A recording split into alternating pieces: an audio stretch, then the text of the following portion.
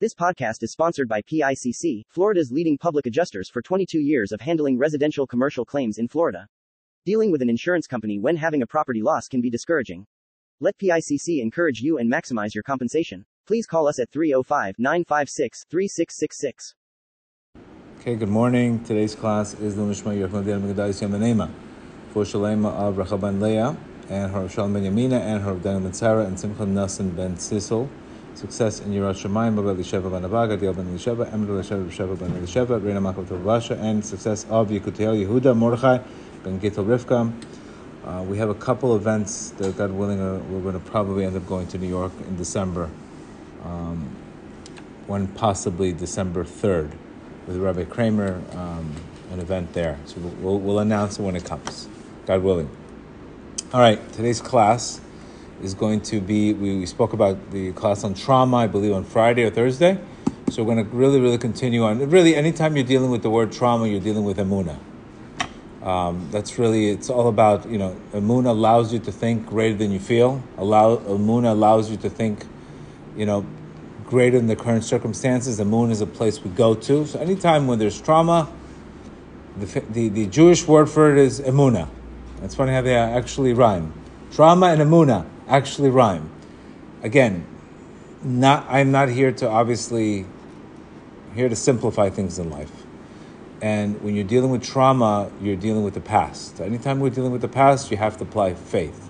You have to apply emunah, give it meaning. Like Viktor Frankl says many times, it's not the circumstances that make us suffer, it's the lack of meaning in the circumstances that make us suffer. And our job in life, believe it or not, is to find meaning in everything.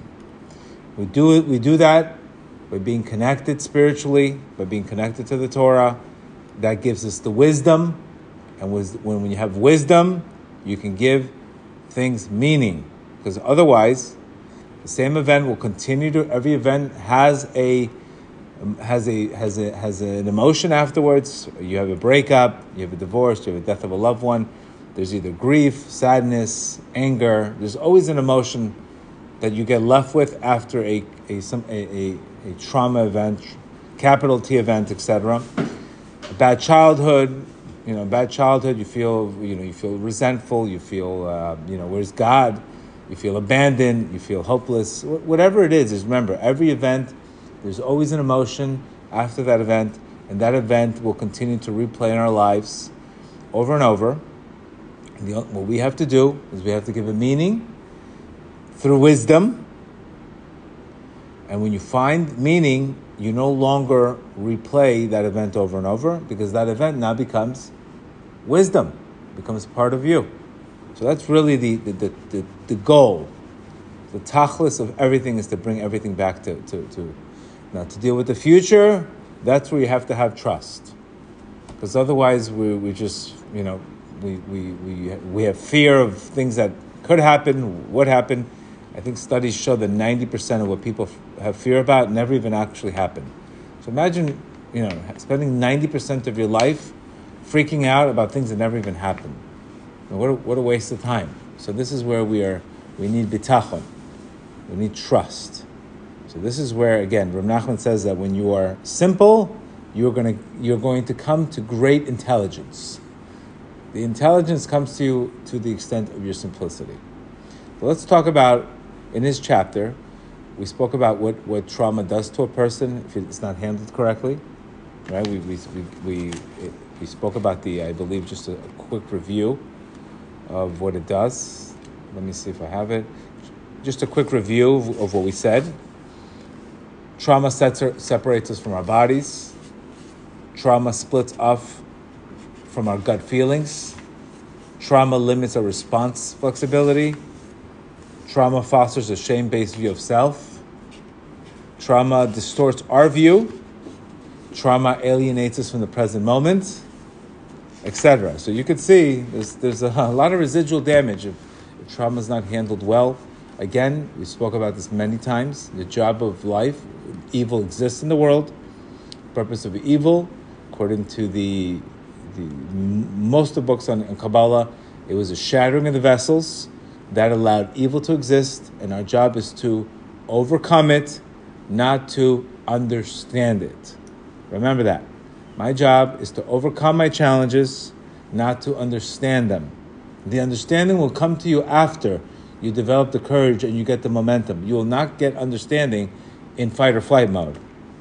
So this is where you really, really have to, go to a high level of consciousness. And the first thing we need to do is obviously we cannot fix the roof when it's raining. You have to recognize if there's an emotional storm, we have to wait for the storm to calm down. And that's another thing. We're very, very antsy sometimes. We want the answers right away. Who says emotions are like Amazon? Who said that? Nobody promised you, because it's not about that. It's about the what you become. What happens to you when you handle trauma well and you become resilient? It's not about what you get, it's about who you become. So this is another reason why this process is not going to be chick-chack, 1, 2, 3. Very important. And we also have to believe that every answer in our life is there. Every solution is there. God wants you out of the trauma. God wants you to have post-traumatic growth instead of post-traumatic stress. But the solution is sometimes hidden from you until you cry out and you develop a relationship with your Creator. And then, just like Hagar, the well showed up.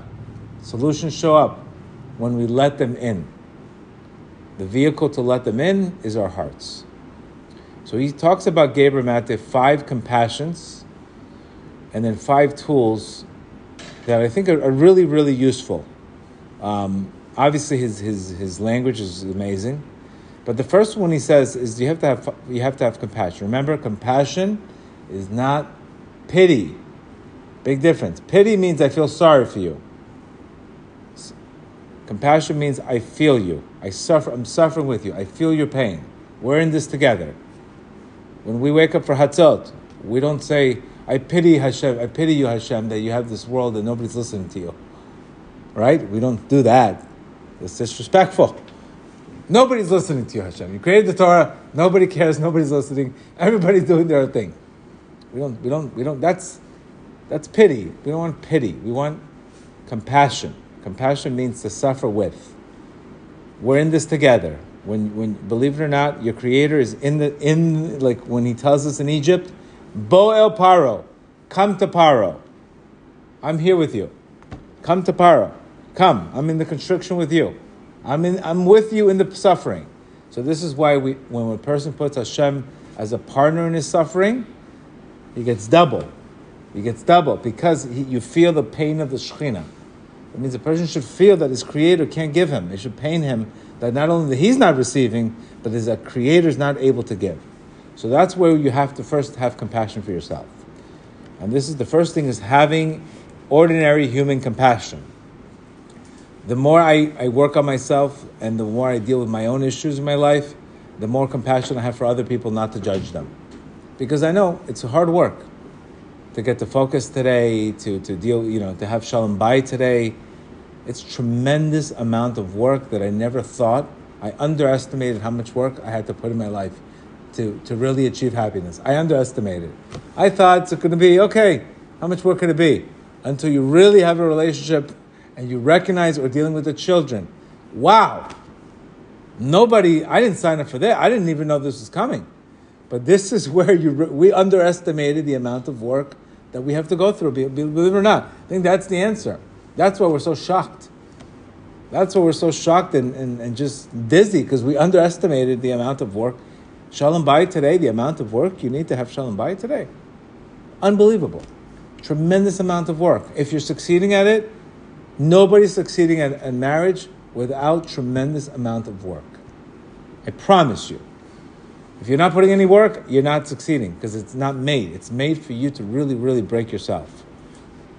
Maybe I'm just alone in the universe, but I don't think so. So when I hear people's pain, I understand them. I don't judge them. I don't judge. You come to understand, okay, I hear you. I hear you. So this is another thing where you also have to have compassion for yourself.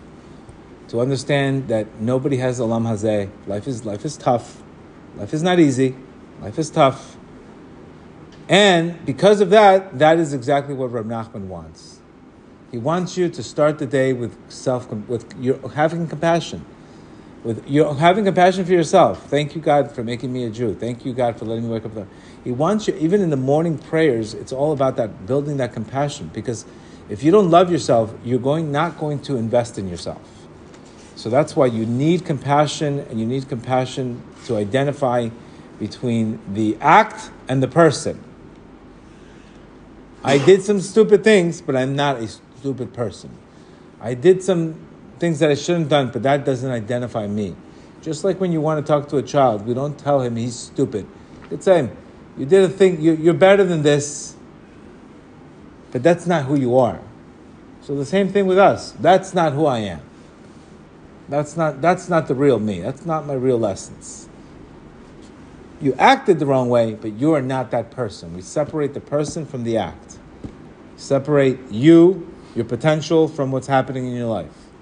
Very important, because when we start labeling ourselves, then we fall into very dark spaces, and then all we want is self-pity. So remember, very important. The importance, there was a story about Rab Nachman, the exchanged children, that one kid was a pauper, one kid was the king of the sun, and they got exchanged. Basically, the whole story is about recognizing he's the son of a king. Even though he's acting like a pauper, he's still the son of a king. You still have to recognize, I'm still the son of a king. I'm still the son of a king, and I can change. I'm not a tree. But that's where the compassion begins. The fuel has to begin, not saying, I'm this, I'm labeled as this. Today, so many people, God forbid, they get mislabeled or misdiagnosed, and they have a label. Next thing you know, that's their identity, their whole life. It's a shame. How do you know a doctor didn't make a mistake? Especially when God believes you can change everything. Some people say, yesterday I was on Instagram Live. Somebody writes me, I've been heartbroken for 30 years. 30 years is a long time. A year? 6 months? You're only allowed to mourn 1 year. That's it. You're not allowed to mourn more than that. The rest of it is self-infliction. The Torah is giving you specific timelines. You can mourn for a year. You're not allowed to mourn after that, because there's a time where you have to move on. So that's the number one compassion you have, compassion for yourself. And that's what Rab Nachman constantly speaks about in the concept of a zamra. I will sing. I will sing with what I got. And because I'm going to sing with what I got, my focus is going to change, and I'm going to continue to get momentum in my life by taking small actions to get there. Number 2, compassion for curiosity and understanding. That's his language. My language is recognizing that everything happens for a reason. The Hebrew word for this is compassion for hashkacha prati, that everything is coming from Hashem. Everything's happening for you. So he uses the word curiosity and understanding. Sounds like hashkacha prati. Be curious. Maybe this is happening for your benefit. Maybe this is meant, like Tony Robbins says, my worst day became my best day. Be curious of what's happening instead of attachment to what's happening. Curiosity is non-judgmental. Maybe this is for the best. Maybe I have a tough wife because she wants to get me to the right place. Maybe that's what I need in life. Maybe I need this partner in my life so I can have more compassion. Maybe I need this partner in life so I can get closer to God. Compassion for curiosity and understanding. Not, it's bad, it's good. Today we're so quickly to label things. Bad, good, great, terrible. Stop labeling. Be curious and have understanding. And that is the willingness to leap forward and see how when you start having curiosity and understanding, you're dealing with difficult people, you can understand them. Okay, what about that person? Why is that person acting that way? Maybe there's something I need to help him with. Instead of, this guy's bad, this guy's good. Like I said many times, the more you come to understanding, the less judgment you will have. More understanding, less judgment. That's the formula. And when you judge less, you become a co-creator. But otherwise, we don't have that. So if you have to have compassion for curiosity and understanding. Get curious of why things are happening instead of just a knee-jerk reaction bad, good. Why would God do this to me? Why? What does my Creator want versus why is this happening? That is curiosity and understanding. Number 3. So this is as a person going through trauma. He went through the trauma. They have to ask that. What in me has to change? What in me? How do I get out of this victim mindset and get into a co-creator mindset? How do I get out of the why me mindset? How do I get out of the self-pity and start getting into the self-compassion? Number 3, compassion of recognition. And he gives an example here of a specific person who was a surgeon, and the surgeon was a functioning addict, and until he got caught by the FDA and raided his whole facility and arrested him, he would have never recognized he had a problem of things he was running away from. So you have to have compassion, like I was visiting somebody that was on house arrest. Until it had to be a house arrest to force him to be home so he could finally be with his children and his wife and be a normal person, not just be a successful businessman all day long, 24 hours work. So to recognize it had to be that way. God forced you to be home. God forced you to be here. COVID is a great example. God forced us to be home to reconnect with our children or reconnect internally. Compassion for recognition. So to recognize that whatever's happening, it's happening exactly the way it's supposed to happen by our Creator. That is called what? Chachma. Finding the wisdom in everything. Finding the wisdom that's exactly, this relationship had to end exactly like this. And this is why our Creator shows us the same test over and over. So that's called compassion for recognition, which our modern version is recognizing that God runs the world and He shows you examples exactly the way you need to see them based on exactly what you need. That's the chachma. That's our job, is to find the chachma in everything, and we connect to the light in everything, versus Asaph, give it to me. It doesn't recognize anything.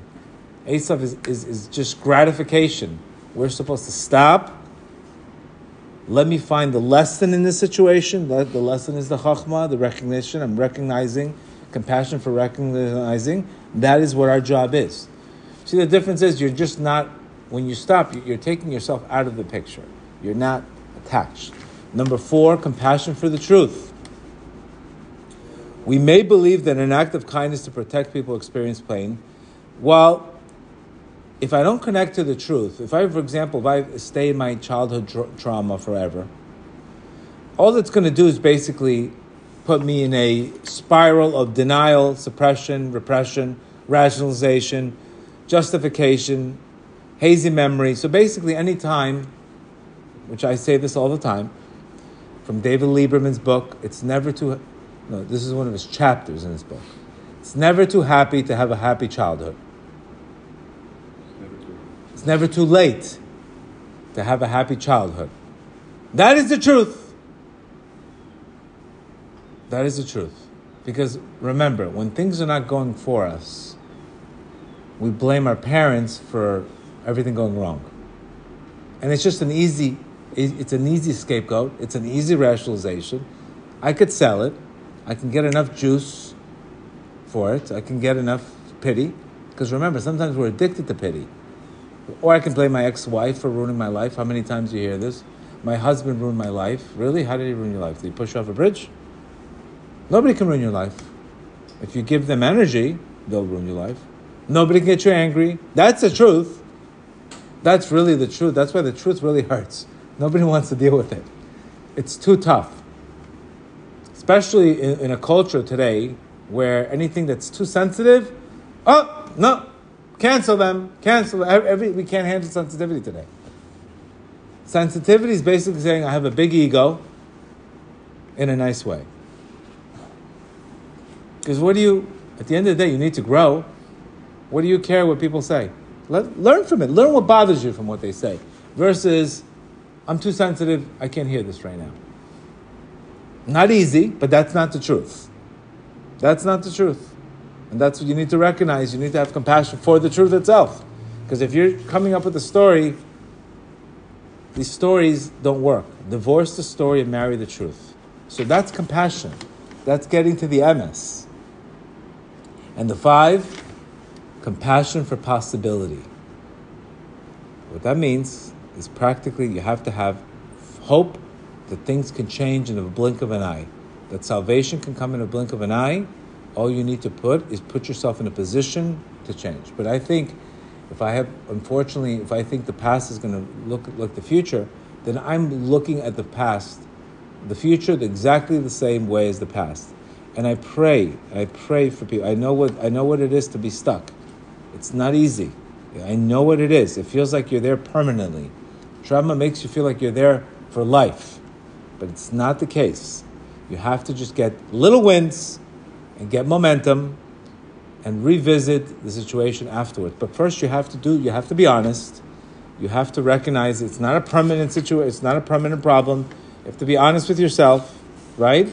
You have to have curiosity and understanding and all of these things. So that's where he says, which I really, really like that. That's the main compassion you have to have. Now, what are some of the steps? Now, once you develop that compassion, now he says there's 5 steps to deal with anything in life as far as which is very similar to CBT, which is cognitive behavioral therapy. When you change the meaning, you change the feeling. And he says, healing cannot occur if we don't accept our worthiness. We are worth healing, and even if you're doing whatever it takes to shake up your world, you are worth the healing. So that's very, very important. You are worth the healing. Again, same concept that we speak about. I am worth being healed. I am worth it. I'm here in this world to be healed. I'm worthy of love. If I'm not getting love for one relationship, either you fix it or you move on. But you are worthy of love. You're worthy to be happy. You're worthy of this. Some people say, I'm not worthy of this. You hear this phone call. Sometimes you hear, I don't believe I'm worthy of this. This is story. Who says that? We all are worthy of this. When we download our perceptions and beliefs about lives before we acquired the capacity for critical thinking as children, those perceptions and misperceptions become our truths, and that's not really the reality. This is why it's very, very important. So the number one thing you have to do, what he's saying here, is to relabel. The first step in self-limiting thoughts is a thought or belief. For example, I seem to be believing that I'm responsible for everybody's feelings, or I'm having a thought to be strong, or I'm acting like this. The first thing you need to do is have conscious awareness that you are the voice behind the thought. You're just having the thought. You are the voice behind the thought. You are not the thought. So you can relabel saying, like I believe in the Chinese proverbs, they say, darkness is coming over me. I'm not darkness. Darkness is coming over me. I see a black cloud coming to me. I'm not the black cloud. That means being less attached and more experience the experience. I call it, like I always tell you, when the afternoon comes and the energy is depleted, I feel the tzimtzum. I feel the energy of the day coming to an end. A new day's coming. You name it to label it. It's not, I can't focus. I used to say, I can't focus. I have no energy. I have no strength. No, there's an energy that has to come. And it's going to come. And it has to come. And just let it. Don't resist it. Do as much as you can. So relabel it. Relabel the negative energy. Relabel it. Relabel my relationship as a problem versus I have a problem in my relationship.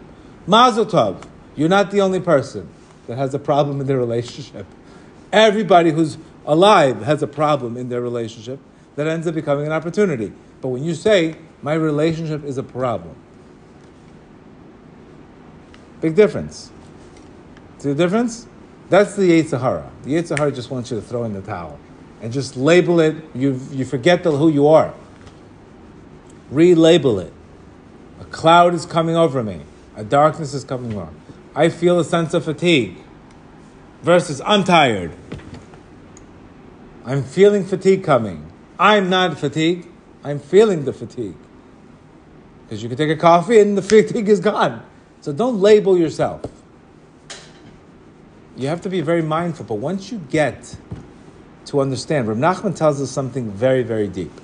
You cannot have two thoughts at the same time. Impossible. Impossible. So the reason why we are not getting clarity in our lives is because we're not focused. Because if I tell you focus on this, this is going to improve your energy. If I told you, listen, focus on your husband's strengths and how good he is, and you're going to think completely different about him. But if I tell you to focus on all the things he's not doing for you, you're going to feel terrible. It's your focus is off. And your focus becomes your reality. There you go. So if we don't identify ourselves with feeling fatigue, I'm not the fatigue, relabel it. Very, very, very, very important. I can relabel my childhood, saying my mother came from Colombia. She was single, divorced, stressed out, trying to survive. Okay, so she didn't take me to the baseball game every day. She didn't give me the emotional support I needed. I'm just giving you an example. See that you relabel the story? I never got enough love. That's one story. Why? Because you're not worthy. Or I could say, my parent was not able to give love because they were limited. So relabeling. You got to relabel things today. If it's not working for you, you have to relabel it. Number 2, reattribute. Reattribute. And the classic case of relabeling a story, the classic case is Yosef HaTzadik. I was not sold here, I was sent here. Classic case. I'm not a victim. It was all meant to be. Classic case. Number 2, reattribute. In this step, we learn to assign the relabeled belief to its proper source.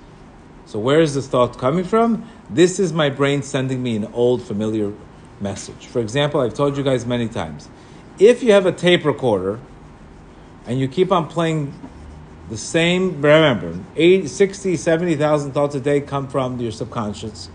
So for you to get, if you have been hesitating to work out, let's say, for the past 7 years, and when you get to the gym and you start saying, I'm going to be tired, don't be shocked. Because the tape recorder only replays exactly what you tell it. So your job is not to listen to the tape recorder. It's an old tape recorder. Your job is to re-record. Today, I'm going to have strength. Re-record. We can't have the opposite. Because if we think you're listening to the tape recorder, where do you think where is it coming from? How are you going to get a positive thought?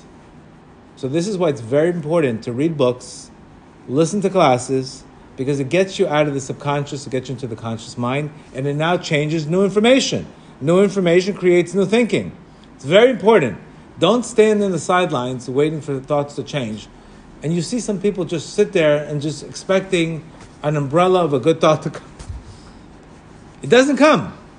Because it's only going to play what it's been told. Do you understand why we have to have so much pattern interruption today? Because you have to break the pattern. We got into a bad pattern. We have to break the pattern. I did this one time 10 years ago. I was so exhausted. Every single time a certain hour came, and it's like my secretaries. They could have, let's say we bring in breakfast like at 11 o'clock or 10 o'clock, and for somebody leaving or whatever, celebrating something. They just ate, okay, at 10:30. 12 o'clock, lunchtime. What do you mean lunchtime? You just ate a whole buffet. How could 12 o'clock be lunchtime? Because their mind is telling them 12 o'clock, no matter what, I'm full or not, hungry or not, I'm eating. You know what David Hawkins says the best way to lose weight is eat when you only eat food when you're not hungry. Because when you're hungry, you have a habit of overeating, and it's a pattern of emotional eating. But when you eat, only eat when you're not hungry. When you're not hungry, because then you'll eat less, and you won't go into desperation mode. There's a whole chapter how it really psych the brain out by eating only when it's regular, not when it's hungry. Don't ever eat when it's hungry. I don't know who does that, but it makes sense because all you're doing is what? Breaking the pattern of hunger. Because when you're hungry, you have very low willpower, and you're going to cave in for the wrong foods. But when you're not hungry, you'll eat less, and you're not going to have the willpower problem. I thought that was genius. And it worked. I mean, I don't have an issue with weight, but if this is an issue, try it. Only eat when you're not hungry. And don't eat when you're hungry. And you'll see the difference. That's recognizing it's just like a craving came over me. But I'm not a craving. We get cravings and they go away. So reattribute. Reattribute means this is my brain sending me old familiar messages rather than blaming yourself or somebody else. Right? I feel bad. I'm angry. Let's say my brain's sending me an angry message. What is a rational brain saying? Okay, well, why am I feeling angry? And who am I blaming for feeling angry? Right? Now, what does those two things do? That causes more resistance, which causes more suffering. But if you just say, my brain is sending me an angry, it's the Yetzer Hara sending me a negative thought. It's just my ego. You're not the person. And Rav Nachman said this all the time, that God purposely sends us negative thoughts on purpose.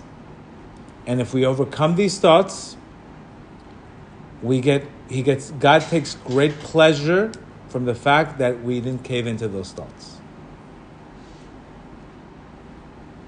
Great pleasure. It gives God great pleasure when we overcome our negative thinking and we choose positive over negative, which is ultimately what we're here to do, is free will.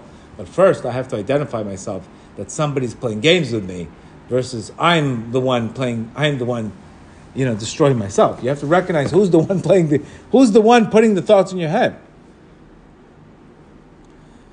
Reaction, and you can see this all the time just by the amount of resistance that we get when we need to do something the right.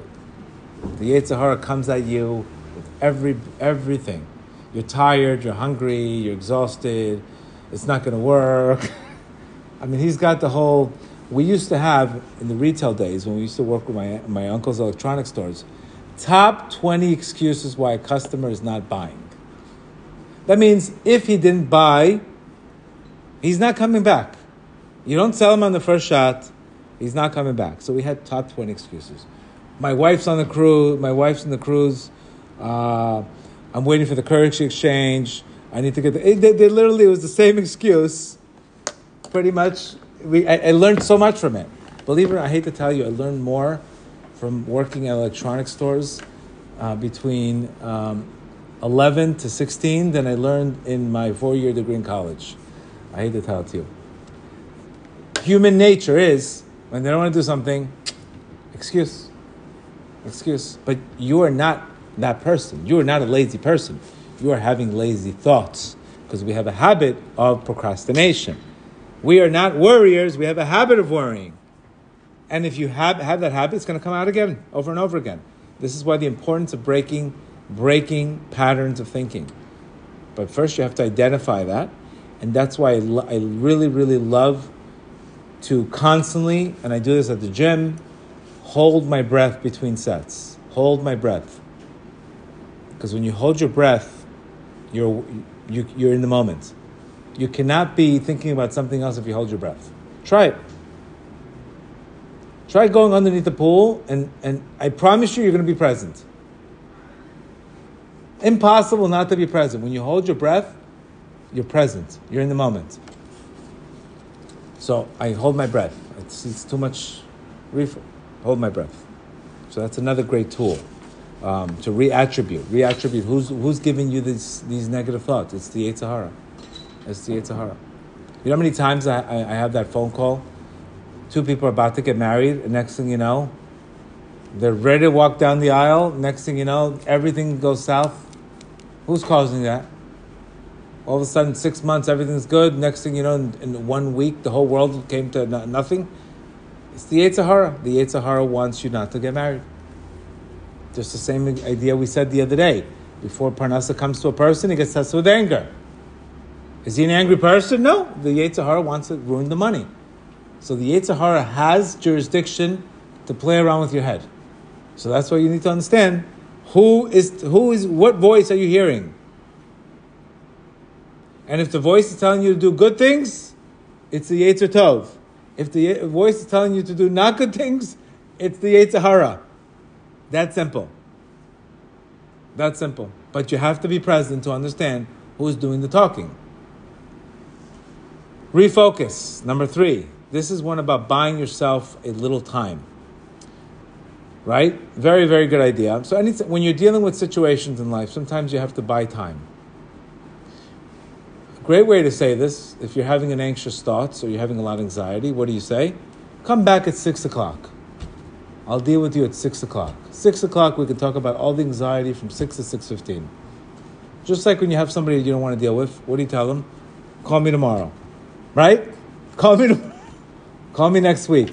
Don't take any offense by people I say this to. I'm just giving you an example. I really am busy. Call me next week. Or if you really don't like them, call them in a month. You don't invite them and answer their call right away. So what are you doing that to yourself? What are you inviting? You're inviting negativity. So you gotta be able to buy yourself time. I do this all the time. Buy yourself time. Right now, will you ever win an argument? No, not possible. When is the last time you won an argument with your spouse? Ask yourself. It's called never, because you can't win an argument. You lost already. If you're in an argument, you already lost. What do you need to do? You need to buy some time. This is a shalom bayit trick. Take 3-4 hours, go to dinner, can I get you a glass of wine? Then revisit that issue. Revisit the issue. Timing is everything. Same thing with yourself. You're not having good thoughts. Buy yourself some time. It's not the time to take action. Because what happens when you get into a bad place? That's the time you're grabbing for the escape. That's the time you're grabbing for the drugs, the marijuana, the weed, whatever you're grabbing at that moment, you're going to grab it. Because you just want to get out of your head. Do the opposite. Buy yourself some time.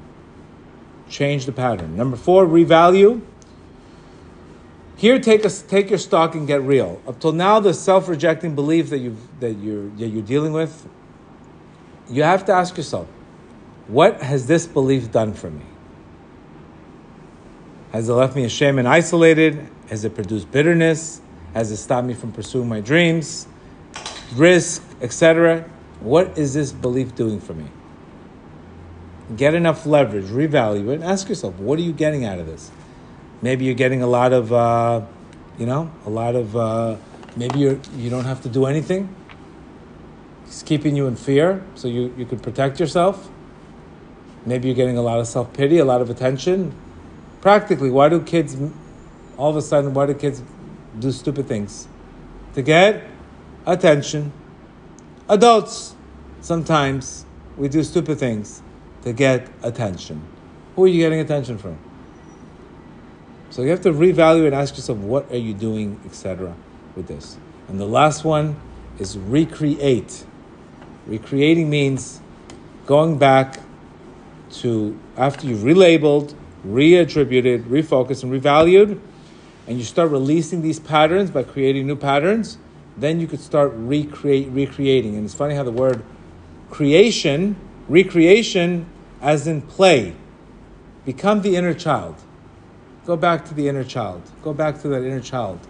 Recreation. Like, what do you do? Kids do that. Recreation. They play.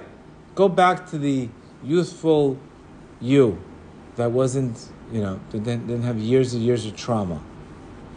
Again, this also helps with EMDR therapy It helps with his bodhidut. But this is, if you're dealing with self-believing behavior, at least I think these 10 steps, whether having the compassion or the recreating, relabeling, can help you identify which thought it is.